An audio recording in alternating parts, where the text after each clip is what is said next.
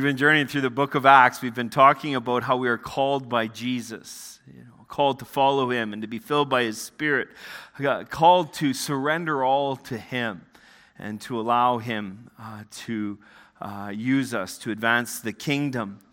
We've talked about all kinds of things, about being filled with the Spirit, about Christian fellowship. We've talked a little bit about the threat of violence, and we've talked about finances as well, and giving, and all these different things. And here we are today, and we're going to continue our journey. If you have your Bibles, and I encourage you every week, please bring your Bibles. It's such a good exercise, and it's great to have it with you, and it can be something that you can refer to a little bit later. Reading from Acts chapter 4, we're going to read the last two verses here because they set the stage for chapter 5, verses 1 through 11. And so please read with me, reading from the English Standard Version, Acts chapter 4, verses 36. Thus Joseph, who was also called the Apostle Barnabas, which means son of encouragement, a Levite, a native of Cyprus, sold a field that belonged to him and brought the money, and he laid it at the apostles' feet. But a man named Ananias and his wife Sapphira sold a piece of property, and with his wife's knowledge, he kept back for himself some of the proceeds, and they brought only a part of it and laid it at the apostles' feet.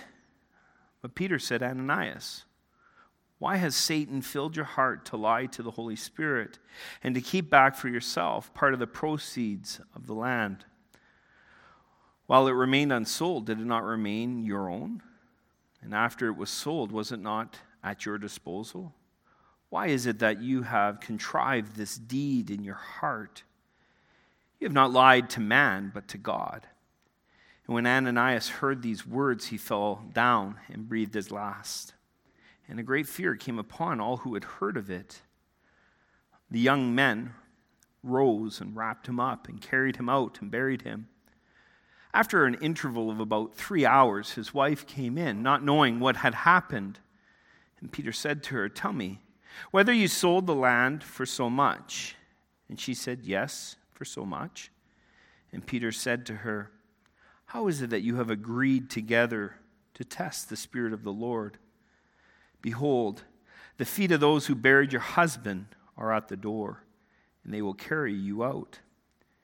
Immediately she fell down at his feet and breathed her last. And when the young men came in, they found her dead, and they carried her out and buried her beside her husband. And great fear came upon the whole church and upon all who heard of these things. Let's take a moment to pray, and then we'll dive into this. Father, your word is true and accurate in every way.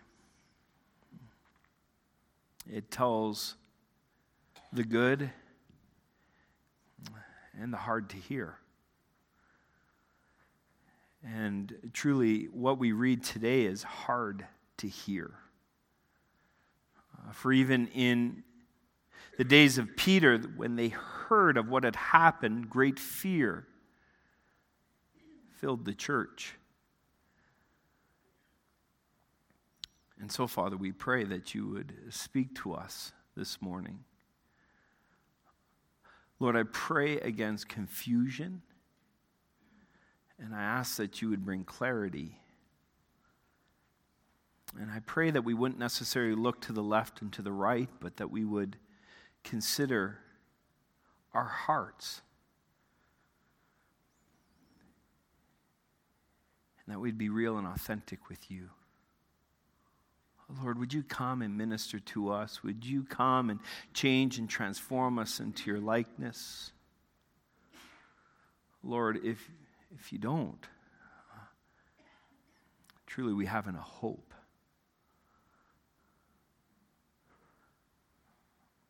But when your Spirit works in our midst and in our lives, you bring everlasting change. And so may it be so, we pray. In Jesus' name, amen. This passage of Scripture is probably one of the toughest passages of Scriptures in the New Testament.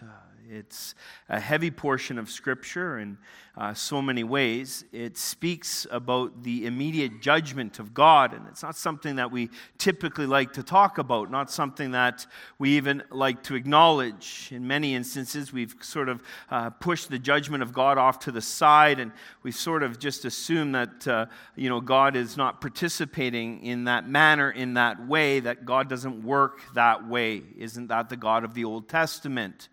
Not the God of the New Testament. And so often the temptation is to sort of breeze over this passage of Scripture, and in so doing we do ourselves a great disservice.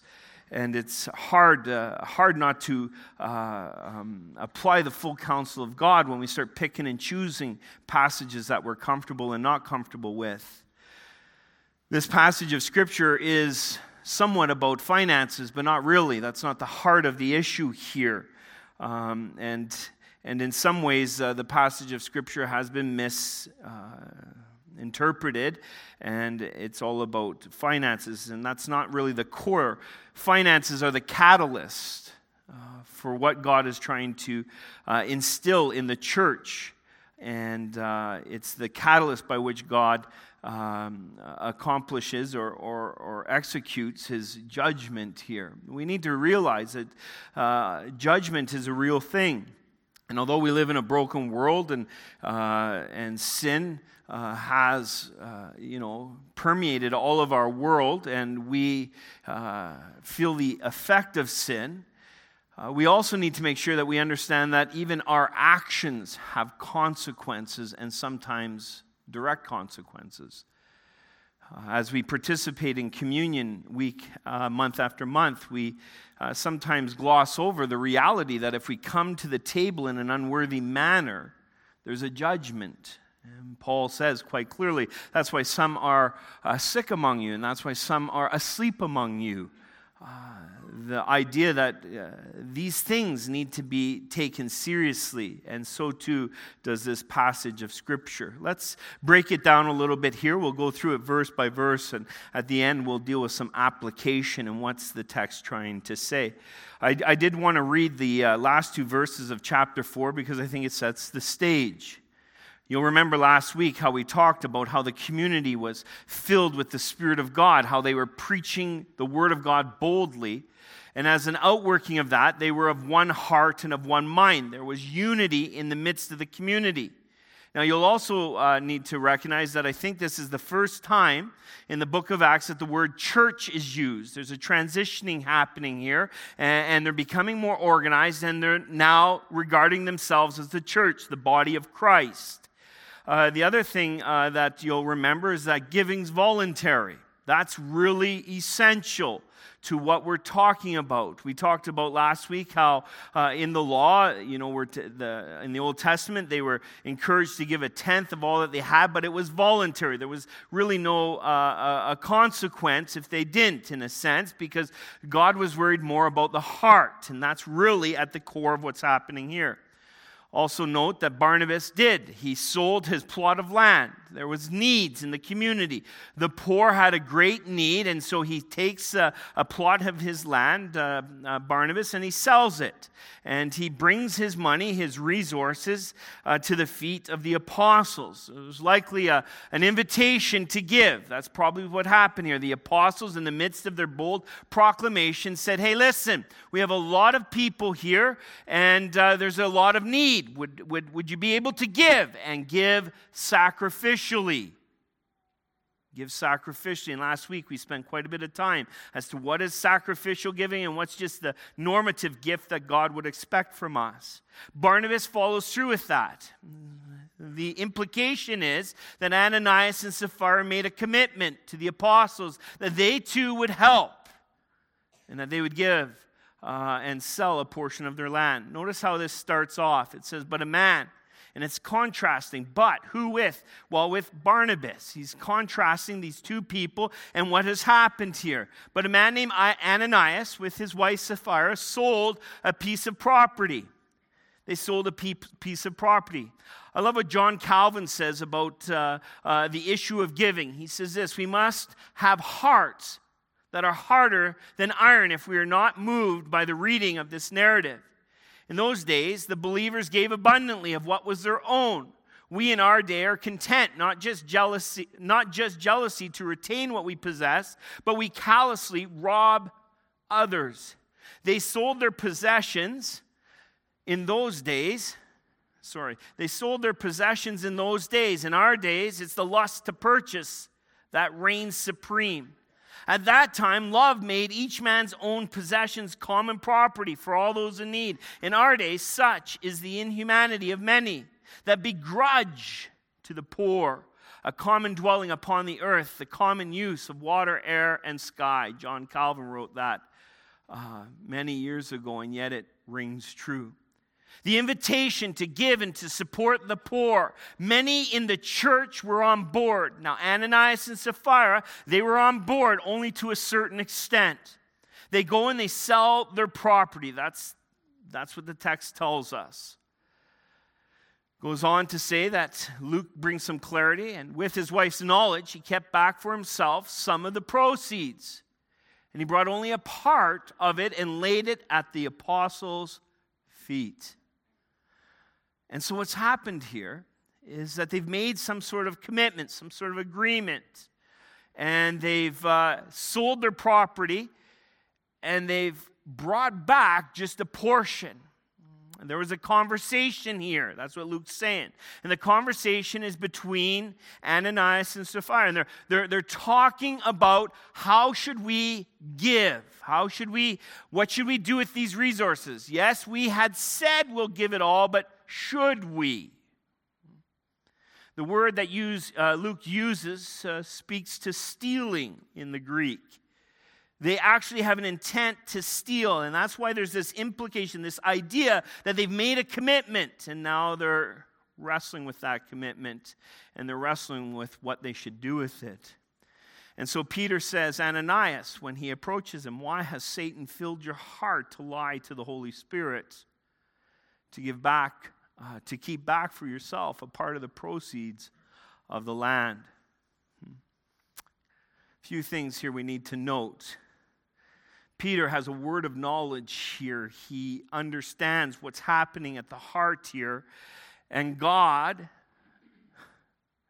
through the working and the filling of his Spirit, doesn't just encourage Peter, but really enables Peter to confront Ananias. The second thing we need to note is that Peter acknowledges that Satan's at work. Friends, Satan is at work. Up to this point, Satan has been trying to destroy the church. And he does it in three ways we're going to see. The first way that he seeks to destroy the church is through the threat of violence. Sometimes it's a phantom fear.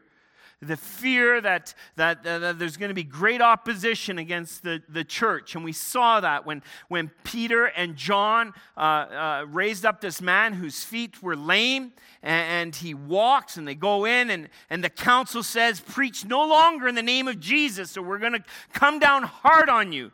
The enemy of the church, Satan, is seeking to stop the work of the church through violence. Through violence. But not just through violence. Here, the enemy is at work in the heart of Ananias and Sapphira, and it's that they would be deceptive. Lie. Hey, it's not a big deal. Don't tell the truth. Just, who'll know? It's at the heart of the matter. It's a double life. It doesn't really matter how you live. Just go to church on Sunday. Don't worry about it Monday through Friday. Don't take this stuff too seriously. You'll get yourself in trouble. It's the temptation to compartmentalize the Christian faith, to not take God too seriously. This is the temptation, and this is the lie that Satan uses to help Ananias seek to deceive not man, but God. And he's still at work today. The third temptation, and we'll get to that in the next couple of weeks, is distraction.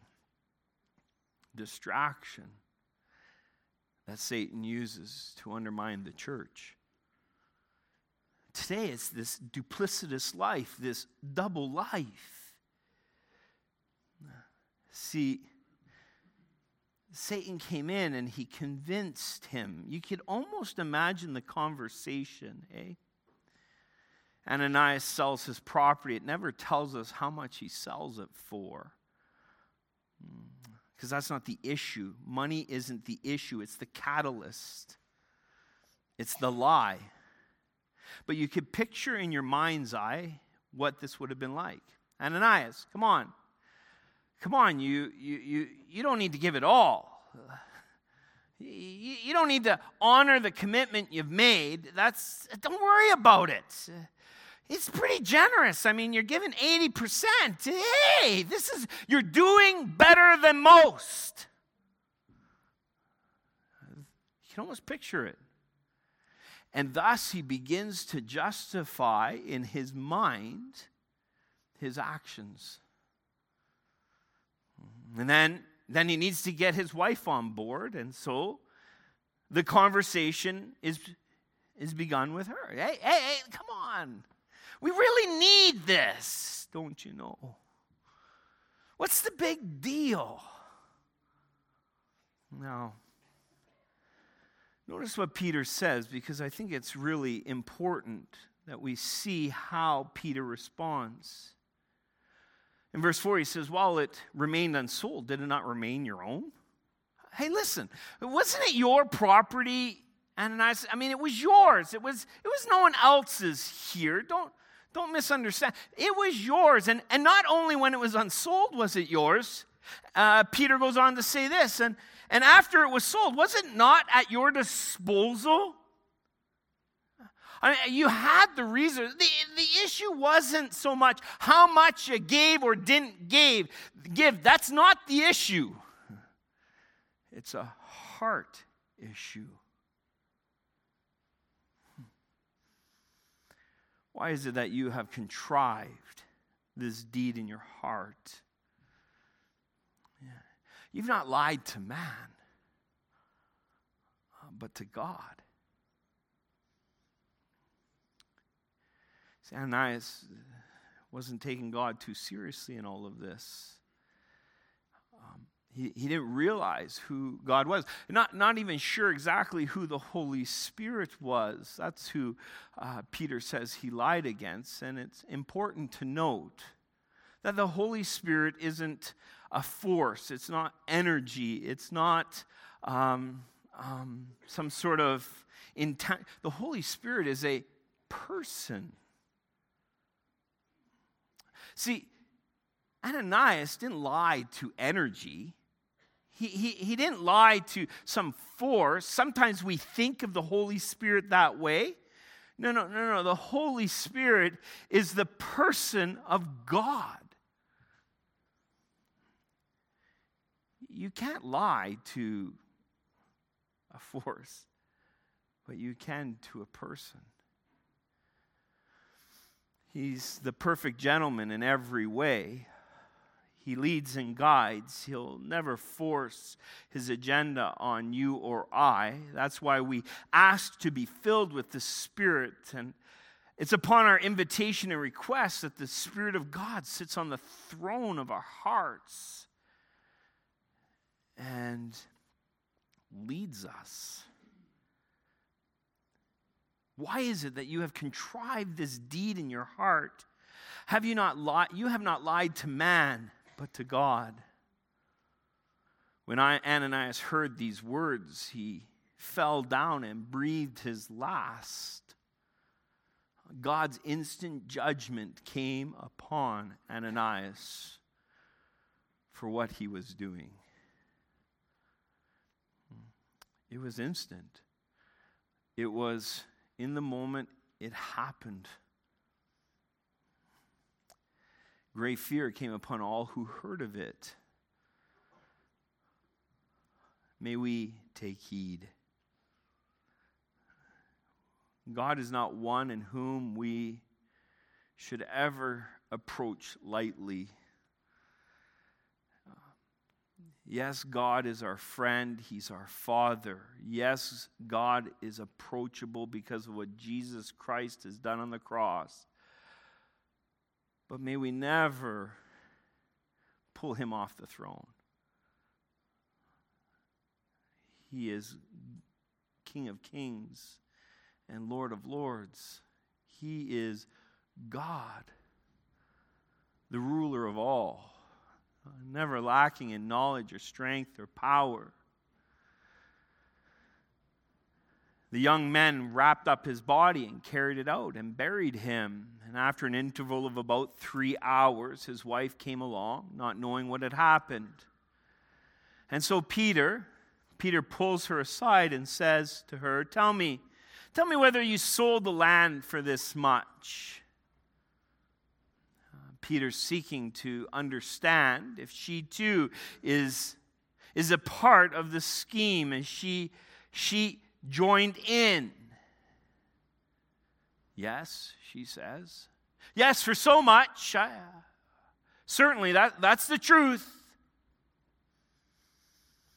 But Peter said to her, How is it that you have agreed together to test the Spirit of the Lord? Behold, the feet of those who have buried your husband are at the door, and they will carry you out. Immediately she fell down and breathed her last. And when the young men came in and found her dead, they carried her out and buried her beside her husband. The judgment of God.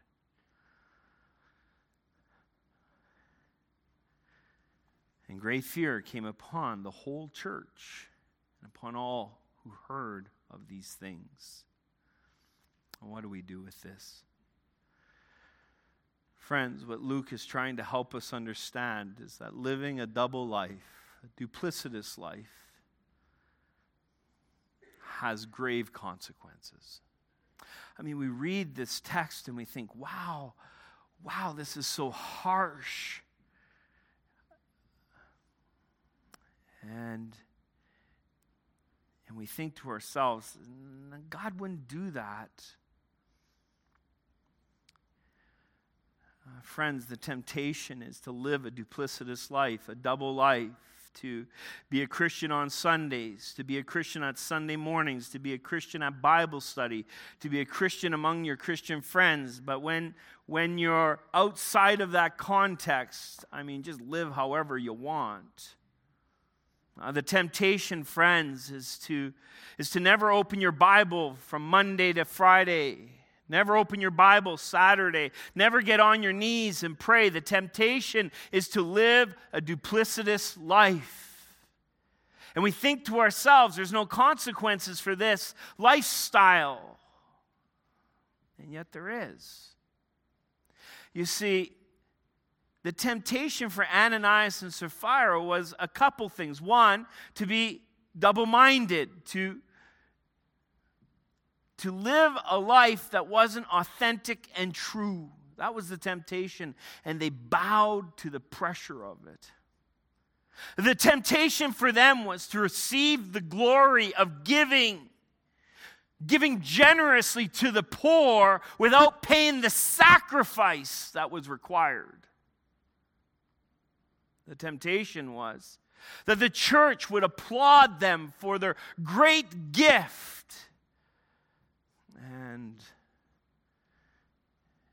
And it was a lie. I have to tell you, this passage of Scripture in many ways terrifies me.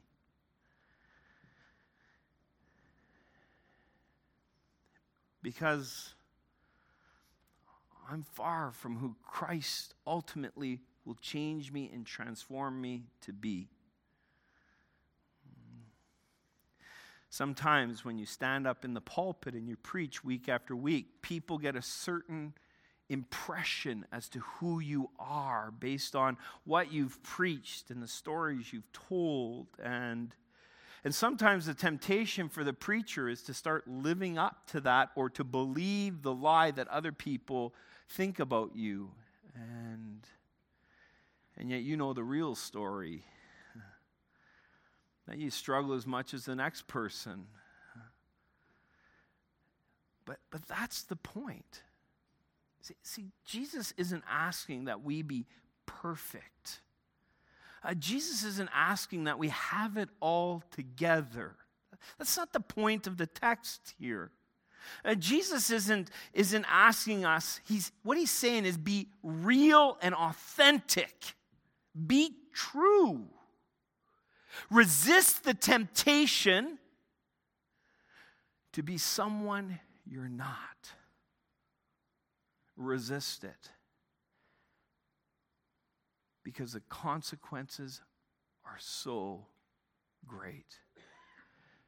You say, but Pastor, people aren't dying at the reality that people are living duplicitous lives. What do you mean the consequences are great? They're huge.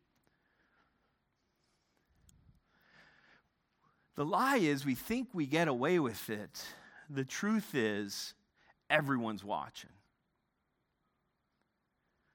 Your kids, they know if you're living a duplicitous life. They do. They know. They're watching. If on Sunday you're putting on a mask and pretending that you're the Christian that everyone around you thinks you are, and they're learning that that's okay. And friends, it's not. They will follow your lead. And more than likely take it one step further. Your coworkers, they're watching. They're watching you, and if you go to church on Sunday and you go this place and serve, and you're serving in this ministry, they're watching. And if your life isn't consistent at work, not that it's perfect. No, own your mistakes, don't hedge them. Apologize when needed, and admit that you're seeking and a work in progress. See, they're watching, and the consequences are devastating. Grandparents, you're not excluded. Grandkids are watching. They're watching. And if church and Christ is no more real to you, they're taking note. And the consequences are devastating. See, the message of Ananias and Sapphira, it's not about how much or how little they gave. It's about the duplicitous life. And everyone in this room, all of us, struggle with this. We all do. And if you don't think you struggle with this, may I warn you that you are in the gravest of dangers. And the only way through, as I know it, is through authenticity and honesty. I said to my boy the other day, it's hard to apologize. This would have been a few months ago. It's hard to apologize to your kids, isn't it? But things mount up, life happens, and we fail as parents. I said to him, we're sitting on the step, and I said, hey, I'm so sorry. I'm sorry for not behaving the way God would want me to. I'll never forget what he said. He looked me in the eye and said, Dad, you're getting a lot better.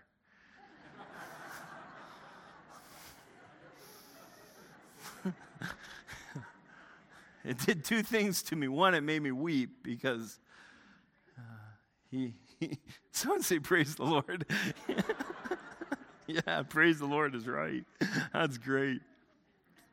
One, it makes me weep because I fail him so much as a dad. But two, he knows my battles. He knows my failures. And if he can see Christ working in me and changing me, there's hope for him. Because he's going to have his own battles, his own wars. And the enemy will tell him there is no victory. But he'll be able to look and say, well, man, I didn't think you could change Dad, but boy, oh boy, over time I saw it. Why do we do this? See, I think it comes back to our identity in Christ. When we have a healthy identity in Christ, we resist the temptation to live the duplicitous life. Ephesians chapters 1, 2, and 3 speak about how we are in Christ, and it breaks it down in a couple things. And I'm going to do this real quick because time doesn't permit us to dive into this. When we receive Christ, something dramatic happens in us. You see, we are made with body, soul, and spirit. The physical is the body. The spirit is that which communes with God. It's dead apart what Christ has done on the cross. That's what Ephesians 2. You were dead in your trespasses and sin. But when we receive Christ, the Spirit is awakened and alive in us. But the problem is that we still have the soul, which is mind, will, and emotion. Mind, will, and emotion. And even though we've been regenerated in Christ, our spirit has been made alive, our mind is still broken, our emotions have been bruised, and our will still struggles and battles to surrender to the fullness of God. In the midst of all of this, we become people pleasers. We become people pleasers, and we worry more about what the person around us thinks than what God thinks. When we get our identity in Christ straightened out, a couple things happen. We start looking to him, and we worry about what he thinks, and we don't worry about what other people think. And then as we surrender ourselves to him, and we allow our mind, will, and emotion to be healed through the work and the presence of the Spirit, things change. Romans 12 says, be transformed by the renewing of your mind. In other words, know the truth, and the truth, hold on to it, cling to it with all that you are, and you will be transformed into the likeness of Christ. 2 Corinthians chapter 3, I believe it is, says that it's through the presence of the Spirit that we are transformed. It's the same word as found in Romans chapter 12. I've been telling you and telling you and telling you, you need to spend time with God every day. Your intimacy is so critical. Friends, I'm telling you, I'm begging you, I'm imploring you. You need to spend time with God every day. And as you sit in his presence and bask in his presence and you hear the word of God, and he begins to transform you from the inside out. And he becomes the one who is your authority. He becomes the one that you seek to have his pleasure. It's all about him. We become less and less duplicitous in our lives. We worry less about the people around us and what they think. We don't seek to please them. We please the Lord. And then we can be honest even in the hardest circumstances. When the desire to receive glory for no sacrifice, as Ananias and Sapphira did, when those desires come in, we can stand in the truth saying, no. What matters the most is what Jesus Christ the Lord thinks. And there's no easy way there. There's no instantaneous work that happens. Every day you need to seek the Lord and be in his presence. And as the Spirit comes, he will change and transform you. As you know the truth, you will hold on and cling to it, and your mind, your will, your emotions will be changed. This is not a message about money. It's a message of the heart. It's a message of the heart. Friends, we're guilty of living a duplicitous life. Yet there's an answer, and it's found in Jesus Christ, day by day. Let's stand together.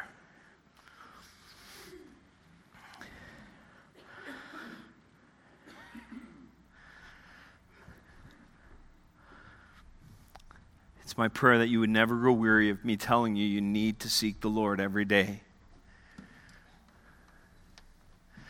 That you would never grow weary of that. Because that's where the answer is. It's coming clean about who we are. It's about coming clean in our brokenness. And not hedging, but not staying there. Don't give up. Pursue him. And listen, as we pursue him, our lives will bear fruit instead of the consequences of the duplicitous life. And so, Lord, you know how weary and broken we are. You know our failures and our victories. You know if we have energy to lean in once again, you are keenly aware. And so come and refresh us again this morning, we pray, for our sake, for our children's sake, for our grandchildren's sake, for our co-workers, our neighbors, our friends. Everyone is watching. And they want to know, does Jesus Christ the Lord really work? And we know you do, Lord. And so come, draw us to you again afresh this morning. And heal us, we pray. For your sake, for your glory.